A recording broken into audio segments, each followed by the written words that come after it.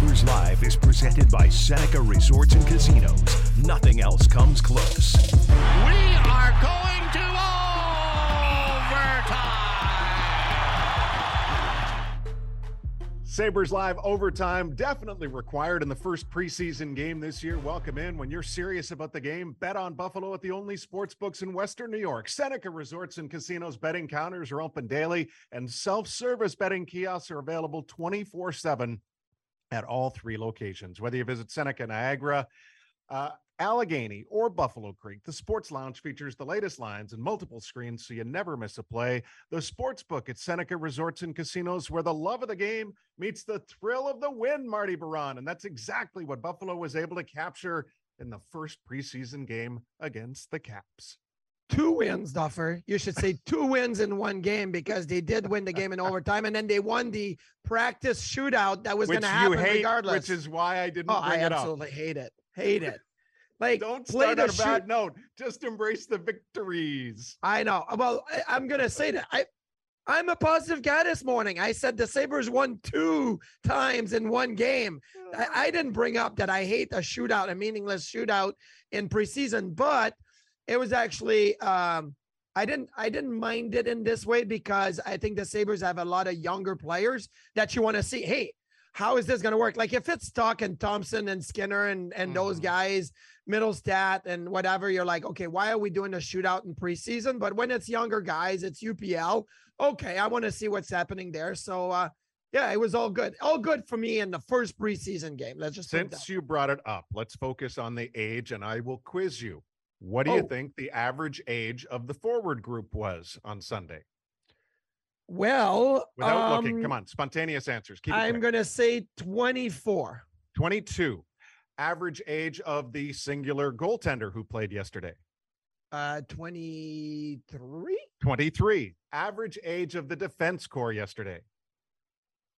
24. 4. 22, 23, and 24, the combined positional ages. That's about as young as you can possibly get. In an NHL preseason, this is not Prospects Challenge anymore. Especially, this was an incredibly young group, especially if you were looking at it top 6-wise, which is where I know you want to dive in, first of all, here on Sabres Live Overtime, because of the trio of Quinn, Cozens, and Peterka. And I have to say, like, there's rules in the NHL preseason that you have to dress a certain amount of veterans. So when your veterans are younger, it adds, it helps lower the age. And that's what the Sabres have. They have a lot of young veterans, which makes that, the average age was low. Yes, let's focus on that top line that the Sabres had going on in the first preseason game. I was all excited about Quinn, a right-handed shot, playing the left wing, as we talked about a lot this summer. He likes playing his offside. Peterka, a left-handed shot, playing the right wing, same thing, playing the off wing, and Dylan Cozens in the middle of the ice. Now, there's been a lot of talk about, where is Dylan Cozens going to play this year? Is he going to play in the middle? He was good on the wing at the World Championship. There's a lot of players that can play center this year. When you have Thompson, Middlestat, Cozens, Krebs, there's a ton of them, right? I thought they did a fantastic job as a trio, all in their own position on the power play together. There was chemistry. I think this is very telling, and I know it's the first preseason game, but it's very telling of what the Sabres are thinking, and the fact that Dylan Cozens is like a center. And I'm not saying that may change, that may not change. It may change as it goes. But Don Granato, Kevin Adams really like Dylan Cozens. We really like Dylan Cozens. We just want to see more production. But he's still a young man. Let's not forget that. Production will come. And production came in that first game. And having Quinn play the left, Peterka play the right, put him on the first line in the first preseason games, that's also knowing, like, hey, they're going to get opportunities to make this club, to showcase what they can do. And for me, that was very telling. Sabres scored 4 goals on Sunday, 5-on-4, 5-on-5, 6-on-4, and 3-on-3. The first tally by Cozens was a power play goal. Buffalo went 2 for 4 with the extra man on the day.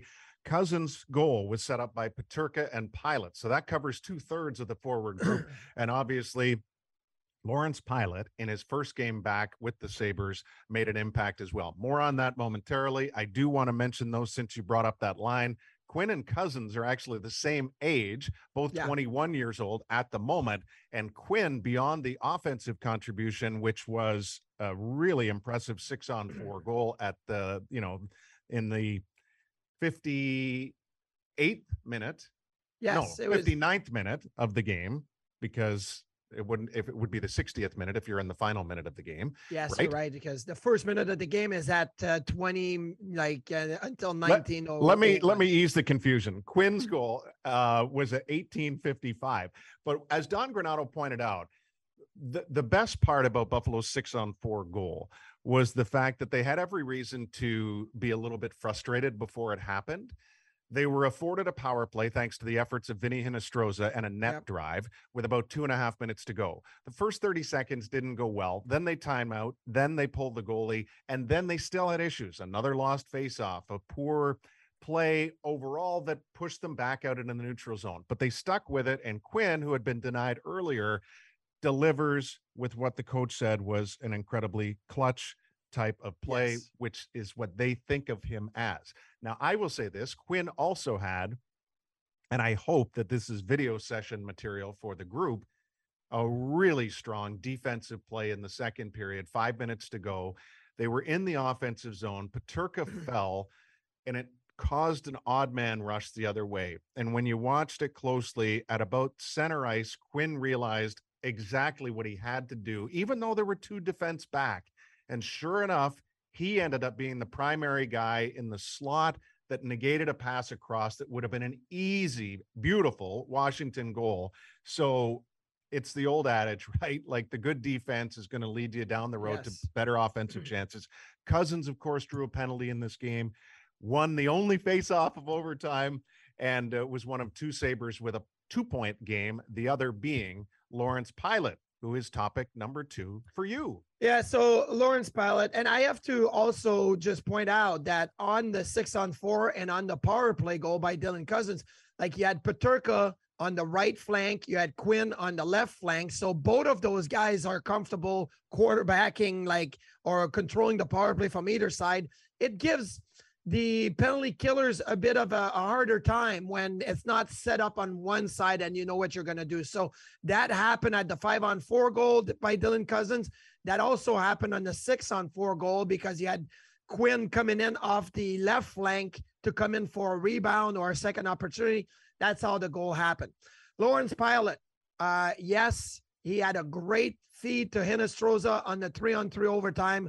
A lot of confidence. Almost too much confidence that Peyton Krebs didn't know what to do. He's like, wait, I'm supposed to have the puck. I'm Peyton Krebs. I'm the playmaker. You know what he was there? He was the co-pilot. He was good one. I like it. They were so close together. I'm like, what are they doing? Yeah, they were occupying the same space. It's like, get away from one another. There's plenty of room out there. But Pilut played with a lot of confidence. He was on the power play. He was a power play point man on that first unit with Quinn, Peterka, Cozens, and Brett Murray in front of the net. You could tell that Lawrence Pilut, obviously having gone to the KHL, play pro, he feels better about his ability, his self-assuredness, his confidence, and you saw it with the puck and without the puck as well. So, a lot of people yesterday were really, really high on Lawrence Pilut after the game, rightfully so. Does that mean that Pilut is like, oh, well, he's making the Sabres this year? I still think he's a depth piece, but it's great to see that he's come back with a really, really good attitude, a fresh mindset, wanted to be here, wanted to make the team, wanted to push the pace in training camp here. So I thought that was a really, really good showing by Lawrence Pilut.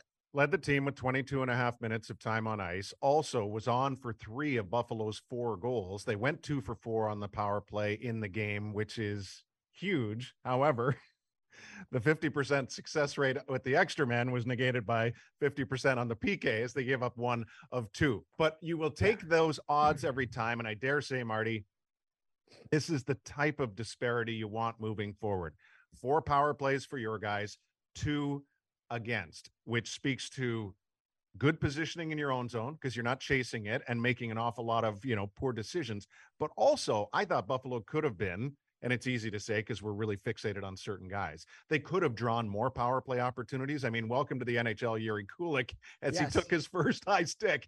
A lot of blood and no call, of course, right? So that was, one of these learning moments for all these guys. And I thought his game stayed pretty true after that. Now, Pilut and it was kind of funny too, because out of one penalty, the one to Riley Sheahan, they get a 2-on-1 that led to Tyson Kozak's goal, right? And if you're watching the broadcast, the Washington Capitals broadcaster, like, that's a jailbreak.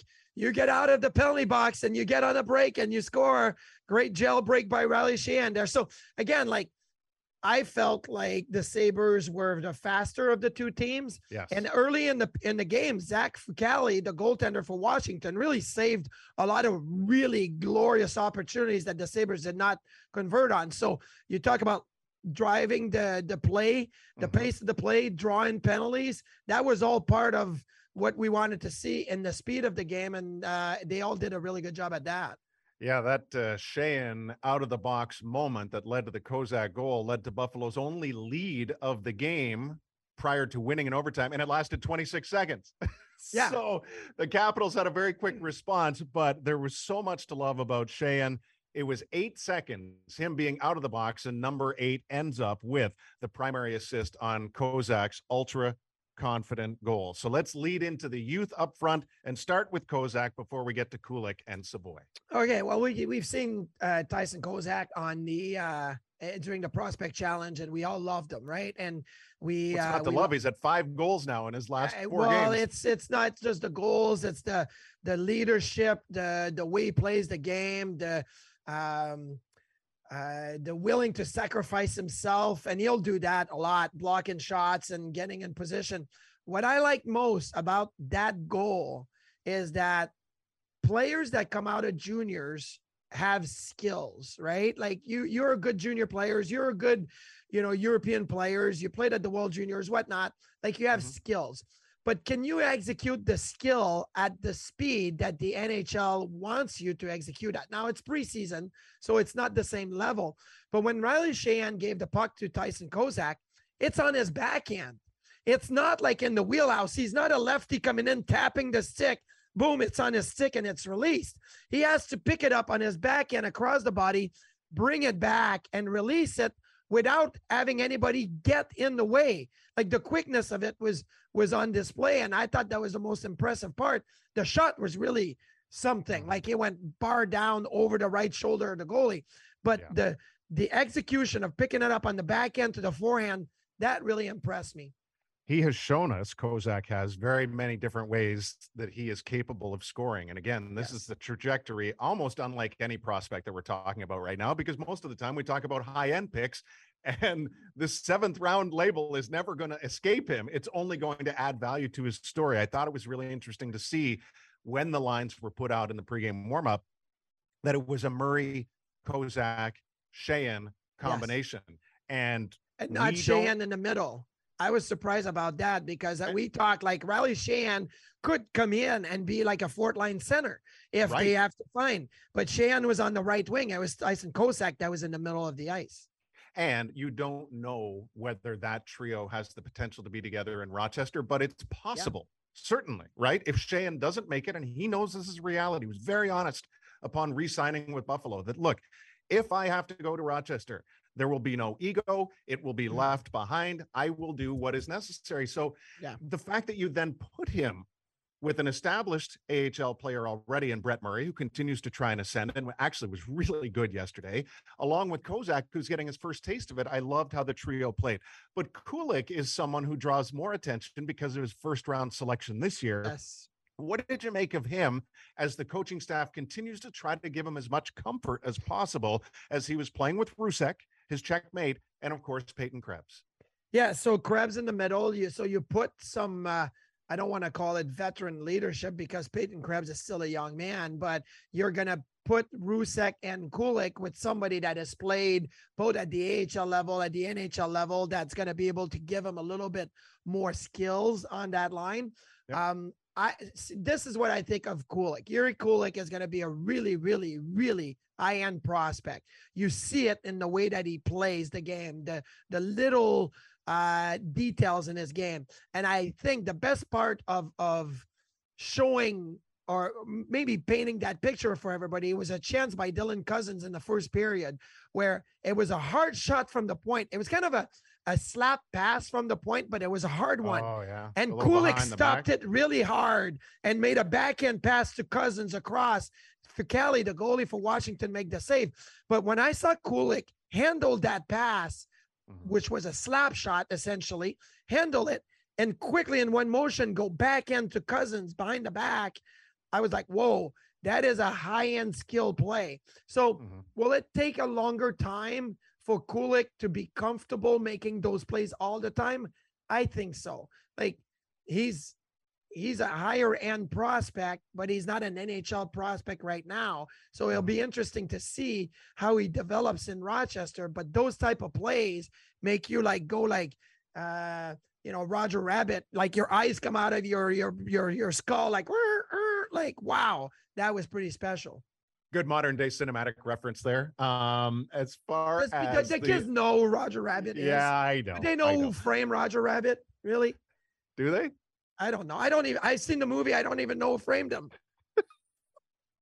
Because it's so long ago, no one can remember. Matt Savoie, take us through his day. Okay, so Savoie, so I'm going to say this, a little bit more quiet. He had a good chance on a rebound shot from Fitzgerald, came in on a rush. Savoie came off the bench, I believe, had a really good chance. Yes, another good save by Ficali, right? Another really good save. That was late in the first period. I think there was like 4 minutes left.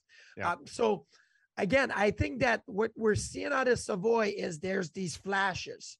There's flashes of speed. There's flashes of chances. You can now tell the difference between guys that have played at the NHL level, guys that have played and have success at the AHL level, and guys that are prospect that played juniors and are hoping to take that next step. Savoie is hoping to take that next step. Maybe in game 2 of the preseason, game 3 of the preseason, whenever he plays again, you see a little bit more. You're seeing some flashes. It's just not coming all together. I look on great tool to have during the season, but even in preseason, natural stat trick, right? At 5-on-5, Matt Savoie was on the ice for 6 shot attempts on the ice and 9 against. That's not a lot created, right? Like you look at, but it's also not terrible either in the sense of like, it's not like their line was getting crushed, right? It's not like they were getting crushed, but he was only on the ice for 6 shot attempts at 5-on-5. Second low, well, actually tied for lowest on the team with Rasmus Asplund, right? So I'd like to see more offense, more shots on goal. Maybe, you got shots blocked or missed the net. Those are shot attempts, but I'd like to see more of that. But I don't want to just focus on the numbers, because I still think that the speed is there. The hockey sense is there. It's going to take a little bit of time. There was a steady progression throughout the game. He had a third period look, which was not a scoring chance, but ended up hitting the post, would have put Buffalo up 3-2 for Savoie just 2.5 minutes into period number 3. And again, we saw his goal scoring touch kick in at the end of the Prospects Challenge. And when you're playing with Asplund and Hinostroza, you're also probably learning a little bit of the finer details of how to defend as well. And you're right. I mean, I think between the 3 of them, they certainly had some excellent chances. Now, and again, it's just to show you the difference. Like Asplund's number in the game were the same thing, like 6 shot attempts for, 9 against. But Asplund is going to do it in a different way. As an NHL player now, you could see that, well, I don't really care about the shot attempts so much with Asplund. I want to see other part of his game. Hinostroza, you could tell, like, this is a guy that plays NHL, right? And he finds himself in certain areas, especially in preseason, that he stands out, and he stood out in this game. I'll try to empty the notebook before we end this Sabres Live Overtime podcast, but I know you want to touch on Ukko-Pekka Luukkonen and his full 61 minutes and 15 seconds and 7-round shootout. Yeah, so that was another thing that was very telling to me is that, okay, the Sabres are giving UPL a full game. At first, I thought, well, he'll play a half. Malcolm Subban will play a half. The Sabres are going to probably give Comrie a full game when he goes in, probably Craig Anderson a full game. They may be the only three goalies that are going to play NHL action in preseason because they started with full games right away. I thought UPL, once again, showed his strength. His strength is lateral movement, down low, around the net. I felt like that was a good game for UPL. Not out of this world. There was a couple of situations, again, a long range deflection shot that ended up being the 3-2 goal by Washington. You know, it's a tough deflection. It's a screen deflection and all of it. But with his size and his height, especially, I want him to be able to locate those and see those. But I felt like that was a good first step for UPL in the way that he played in this game. Yeah, that go-ahead goal is crazy. It was face-offs were not kind to Buffalo throughout the course of the game, but more on that in a second. But it was like they got crushed in the defensive zone and neutral zone with face-offs. And this one started outside the blue line, lost the draw, quick dump in, two guys unable to retrieve the loose puck / win the battle. Then it's point, shot, tip, score. And you're like, holy cow, that happened quick. There wasn't that even happened really fast. There was no sustained zone time. There was no imminent danger being presented by the Capitals, but it just happened, right? So what's good about it is, as much as we said the Sabres only led for 26 seconds, they also trailed twice in this game and found their way back to level. So that was because of a 6-on-4 goal at the end. They had one 6-on-4 goal last year over the course of regular season play. Now they've got one in the preseason, and Ukko-Pekka Luukkonen emerges with the victory in a day where the shots were pretty low. 28-27 Buffalo. The shot attempts were slightly in Buffalo's favor, 52-49, I believe. Duffer, can I ask you a question? Yeah. Because that was on top of my sheet. What did you think of the digital ads on the boards during the game? Did you notice them? Did not notice them once. Did not notice them. So it was very white. It's funny. And then you would have those digital ads that would appear, right? So it would rotate. It's not like the old, just a sticker on the boards. I would think that in-house, they probably had stickers on the boards for the fans, but on TV, you had the digital ads that would switch and change as the play was going. Did any of them chase the players? No, nobody chased the player. Nobody joined the rush. Nobody was a net front presence, as we've seen before. But I actually felt like it was funny because if you went, like right now we're seeing a replay. If you're watching on YouTube, you can see the actual ads on the boards, right? The ads that are in the building. But when it's the main camera during the play, it's not the actual ads. It's digital boards that are flashing and rotating through the game. So I thought it was pretty cool. I thought it added a different thing that we're going to experience with this year in the NHL. Also, definitely good to point out. Now, as far as Luukkonen, I thought he looked, and you referenced it off the top. You take it for what it's worth, because in the within the confines of an exhibition game, to have an exhibition element on top of it, which was the unnecessary shootout. There have been times where Luukkonen has struggled a little bit in the American League in the shootout. Yeah.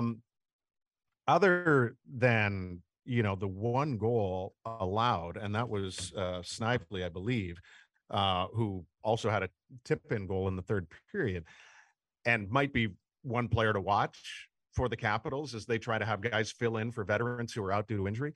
I thought the way Don Granato described Luukkonen without over-evaluating, because he was very cautious not to over-evaluate anyone on night one. Yes. He felt that Luukkonen looked very well conditioned. And that's important, especially with the poise that he showed in the shootout, because Marty, my guess is that when you've won a game, you've already got the happiness of winning in overtime. There has to be a tiny, tiny, tiny mental element that says, whatever, right? Even though you're ultra competitive. Anyway, he gives up a goal. They answer right back. Peterka gets it. And then the shootout goes on. And I thought he looked really, really good. Yeah. And maybe that's a good thing, because I'll say this, a lot of goalies in a regular season setting, you get to the shootout and you get tense, you get tight, you give up the first goal, you lose your rhythm, and all of a sudden you lose the game and it's over. And you're like, what just happened? In 35 seconds, we went from starting the shootout to ending the shootout and it's over. Right. I've lived it. I know exactly what that's like. But when you maybe having this opportunity for Ukko-Pekka Luukkonen to get a win in overtime and then have this, okay, let's do a shootout. Let's relax. Let's have fun with it. Let's have that approach to the shootout if it happens this year, because shootout points are big points. Like you could get 7, 8, 9 points extra in a season by winning shootouts. And if you do so, you can go from 85 to 94 very easily by having those type of wins. And we've seen it around the NHL. Some teams, I don't remember who it was, like 3 or 4 years ago, they basically did not make the playoffs because Dallas, you're right, Dallas, their shootout were so terrible that they missed. And then they reversed it last year. They were very good beyond regulation last year. I was just really happy for Luukkonen that, and through it all, a lot of things ended up working out his way. And that's, man, we will never stop talking about it. Like, just, there's always going to be bad moments in the game. Not him specifically. There's just going to be bad team moments. And, I described the 3-2 Capitals goal. There was an earlier one that, in the second period, the Connor Sherry one, which was an amazing pass from Protas. Yeah. But like, that was a neutral zone play. Savoie lost the handle. And as Savoie lost the handle, Clegg thought he would make up the difference to try to get the guy. But then as he went to get the guy, Savoie was flat-footed. So now the guy that might have been Clegg's guy, but is now Savoie's guy, was able to spring free. And again, like, it all happens within 4 seconds. And it wasn't like some catastrophic turnover. But anyway, these moments are going to happen. But again, I didn't think there was much Luukkonen could do on the play. It was a wonderful feed from Protas and a really nice finish by Sherry on that 2-on-1. And this is a really good teaching moment for a lot of players. But I'll go back to UPL again when I say it's a good showing for UPL.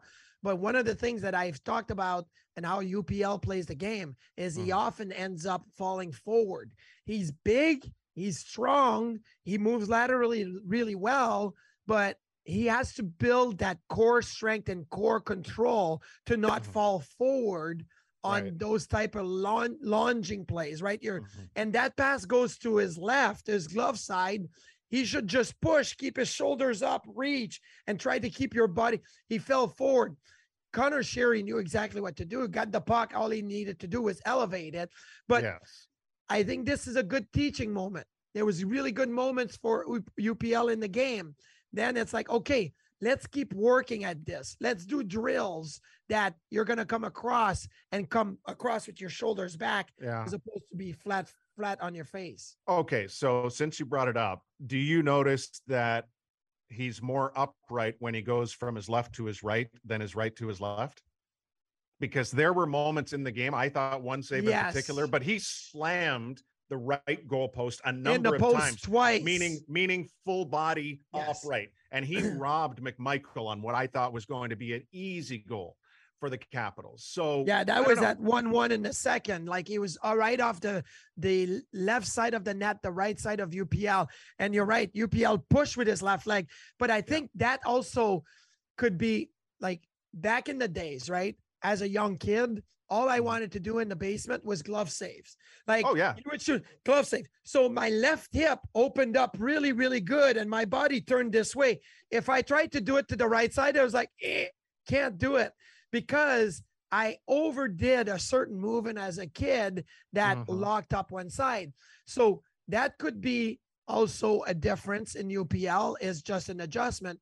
But I think the way you talk about it, and then I think to myself, I almost feel like it's a lower body strength. Like a lot of goaltenders, even though they're right-handed, will be stronger on their left legs. So UPL pushing to his right with his left leg seems to me like he's more explosive this way than going from his right to left, pushing with his right leg. And that save on McMichael was exactly that. Like it was such a strong push that if the net wasn't in the rubber pegs, he would have ended up in the corner with the net because he almost moved it out of its place. Capitals have the edge in high danger chances 11-7, according to Natural Stat Trick. Now, let's, one last thing that I wanted to mention, and we're late for time here. I apologize. Just trying to cram as much in as possible before game 2 of the preseason, which is Tuesday night at KeyBank Center against Philadelphia. And we'll be live at the arena for Sabres Live on Tuesday. Yes. When thinking of Pilut, and he played with Fitzgerald, do you think Buffalo will keep both of them, meaning 8 defensemen, and those two would be 7-8 on the roster? And the only reason I ask this is I don't believe Fitzgerald would clear waivers. So if they want to keep Fitzgerald, is it better, because you have no cap concerns, is it better to keep 2 defensemen to give them better practice habits on a daily basis, or does that not matter at all? Okay, well, so Paul Hamilton reported on Monday morning that the pairs at practice were Samuelsson, Dahlin, Power, Jokiharju, Bryson, Lyubushkin, which is what we thought it was going to be when we first did the depth chart of the Sabres. This is your top 6. Now, who stays for 7?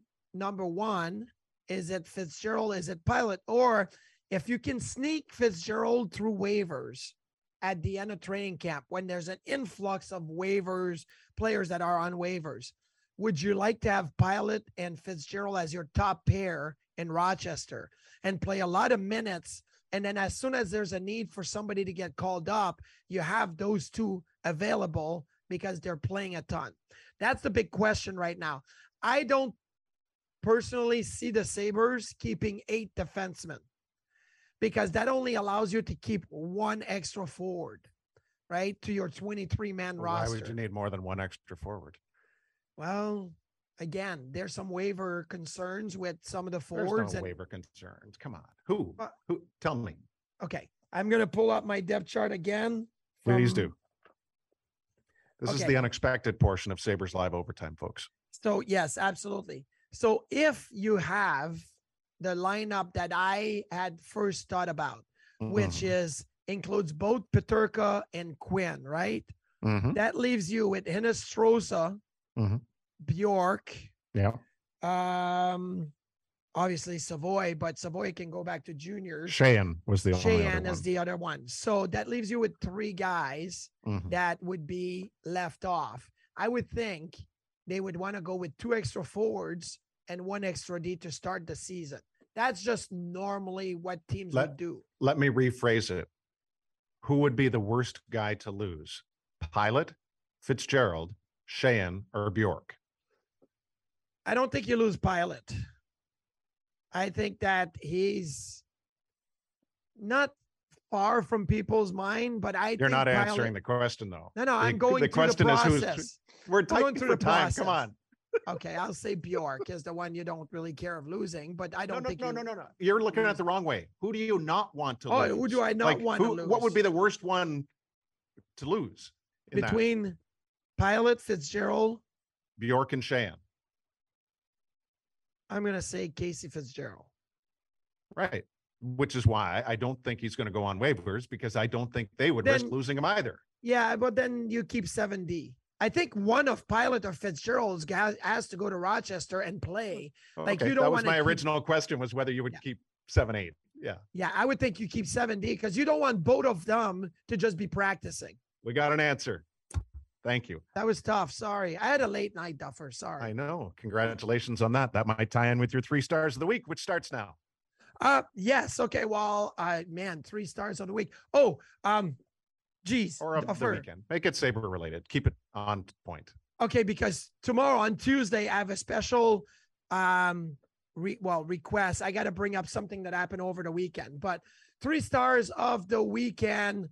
Oh, this is so tough because I didn't even think about it. I'm going to Do you want me to start? Yeah, go ahead. I'm going to think about it. Okay. So my 3 stars, brief mention earlier and a little bit more of a mention. They played on the same line, and I'm doing 2 for each star slot here. Tyson Kozak and Brett Murray. Brett's net front presence was exceptional yesterday. I thought he did everything asked, and combined with Kozak, holy cow, there was a time where Davies ended up drawing a penalty, but the only reason that he was afforded the opportunity to come down low and draw the penalty was an exceptional shift from the Kozak line that led to the onslaught, if you will. So full credit to the younger members of that line in Kozak and Murray for making an absolute impression in my eyes. Now, funny enough, Davies on that play where he drew the penalty ended up trying the lacrosse move and it didn't work, but Prisky and Davies. So we're talking about a defense core yesterday that was Pilut, Fitzgerald, Davies, Prisky, Sova, and Clegg. Again, average age 24. I don't know if you know how much pride I take when watching the game without statistical accompaniment, only to have everything validated by the statistics after when you look at them for the first time. I thought Prisky and Davies were very solid yesterday. Prisky led the group with a 69% Corsi rating, and Davies was second with a 64. So I'm tipping the cap to them because the eye test told me I really liked what I saw. And let's not forget, when Buffalo called the timeout, they went out 6-on-4 with Cozens, Quinn, Pilut, Peterka, Murray, and Prisky. Prisky at the point. And Chase Prisky wins the opening face-off battle in overtime. We joke all the time. What's the strategy at overtime? Win the draw. Cozens put it in an area. Prisky had to win the race to get the puck right at his blue line. If he doesn't, who knows what happens? But the fact of the matter is, the coach started with Asplund, and he started with Prisky, and I think that's a real feather in their map. Along with Dylan Cozens. So it was Asplund, Cozens, and Prisky to start the overtime. And by the way, Asplund got an off-ice assist on that game winner. Didn't even get a plus, but the goal was Hinestroza from Pilut and Asplund as Rasmus was on the bench for it. Anyway, Davies and Prisky are star number 2 for me. And star number 1, Marty, happened at the arena on Saturday night. Johnny and Robbie. And the Goo Goo Dolls, who had not played the arena since 2003. Now, I consider myself a pretty big fan, but admittedly, life has gone a little sideways in the last 5 years. And for a lot of us,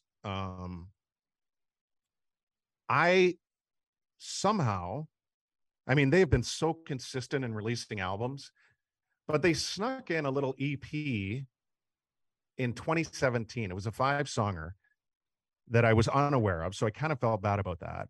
And after blowing the roof off the place with the finale of Iris before coming back for an encore, they came back with a song from this EP called Tattered Edge / You Should Be Happy. Now, I don't want to oversimplify it because it's a very real world song. So the lyrics that I will choose to reiterate here are going to sound oversimplistic and not do justice to the entirety of the song. But it was strange for me to be sitting there at a Goo Goo Dolls show that I love, and they were great, and not know the first encore song. So that was an odd phenomenon. Wow. But the song ended, and then they went into Tom Petty's, Run Down a Dream, and which in itself was amazing. But the last words of Tattered Edge, You Should Be Happy, are all we need is something real to believe in. And I think that ties in nicely with what we've seen from this group of Sabres and hopefully in the bigger picture of life too. No, that's awesome. I saw a lot of people heading out to that concert Saturday night, so I was interested to see how it all turned out. I believe I was in the arena when they played the last time at the arena in 2003. They also played the first concert when the arena was brand new in 1996. So when they played in 2003, were they opening for Bon Jovi that year? That I don't know. Because I remember I was more excited about the Goo Goo Dolls than I was about Bon Jovi back then, but I remembered them opening for Bon Jovi and going to their concert one year. So that was great. Okay, here's my 3 stars. We talked a lot about hockey, the Sabres, so I'm going to go in a different way.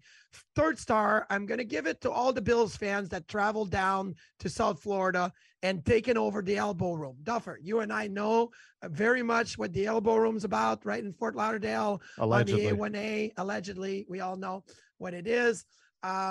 But it was fantastic to see a group of fans traveling, supporting. You know, we talked about the Road Crew Party this year in Raleigh, North Carolina. We get the same feeling with Sabres fans, and I hope that the Sabres fans are going to travel this year, support their team, and in the next few years, because the team is going to have that same buzz. So congratulations to Bills Mafia, who traveled in numbers. It was great to see it. I know the game didn't turn out the way that everybody wanted to.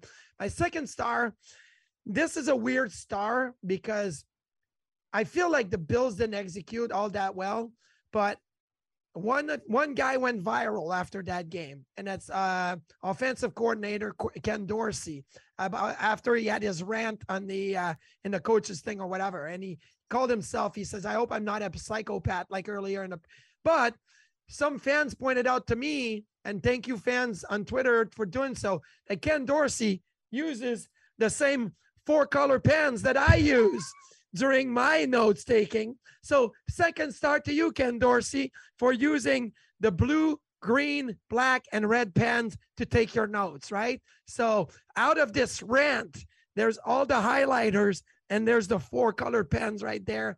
So 2nd star for Ken Dorsey using the pen. And 1st star, this is a proud moment because we traveled to Canada yesterday. My son played in his first CCHL game. They won the game 4-3. So congratulations to Jacob. But more importantly, I had the easy trip. I drove 5 hours there yesterday morning, drove 5 hours back last night. His mom and sisters traveled from New Hampshire, Manchester, New Hampshire yesterday morning, 7.5 hours to Ontario, Smiths Falls, where the game was. They had to go through Burlington, Vermont, Montreal, down Cornwall, up to Smiths Falls. And then we had to get the whole crew home because they had school this morning. So they traveled 7.5 hours to the game, 5 hours back to Buffalo, got in at 1:30, 2 o'clock in the morning, and just so they could support their brother. So I thought that was great. So congratulations to Jacob, and we're happy that the whole family was there to see it. Absolutely. Congratulations to That's all why the I have Birons. no voice today, because it was kind of a crazy ending. That's amazing. Perfect way to cap it on Sabres Live Overtime. We'll be live from KeyBank Center on Tuesday. We'll see you then.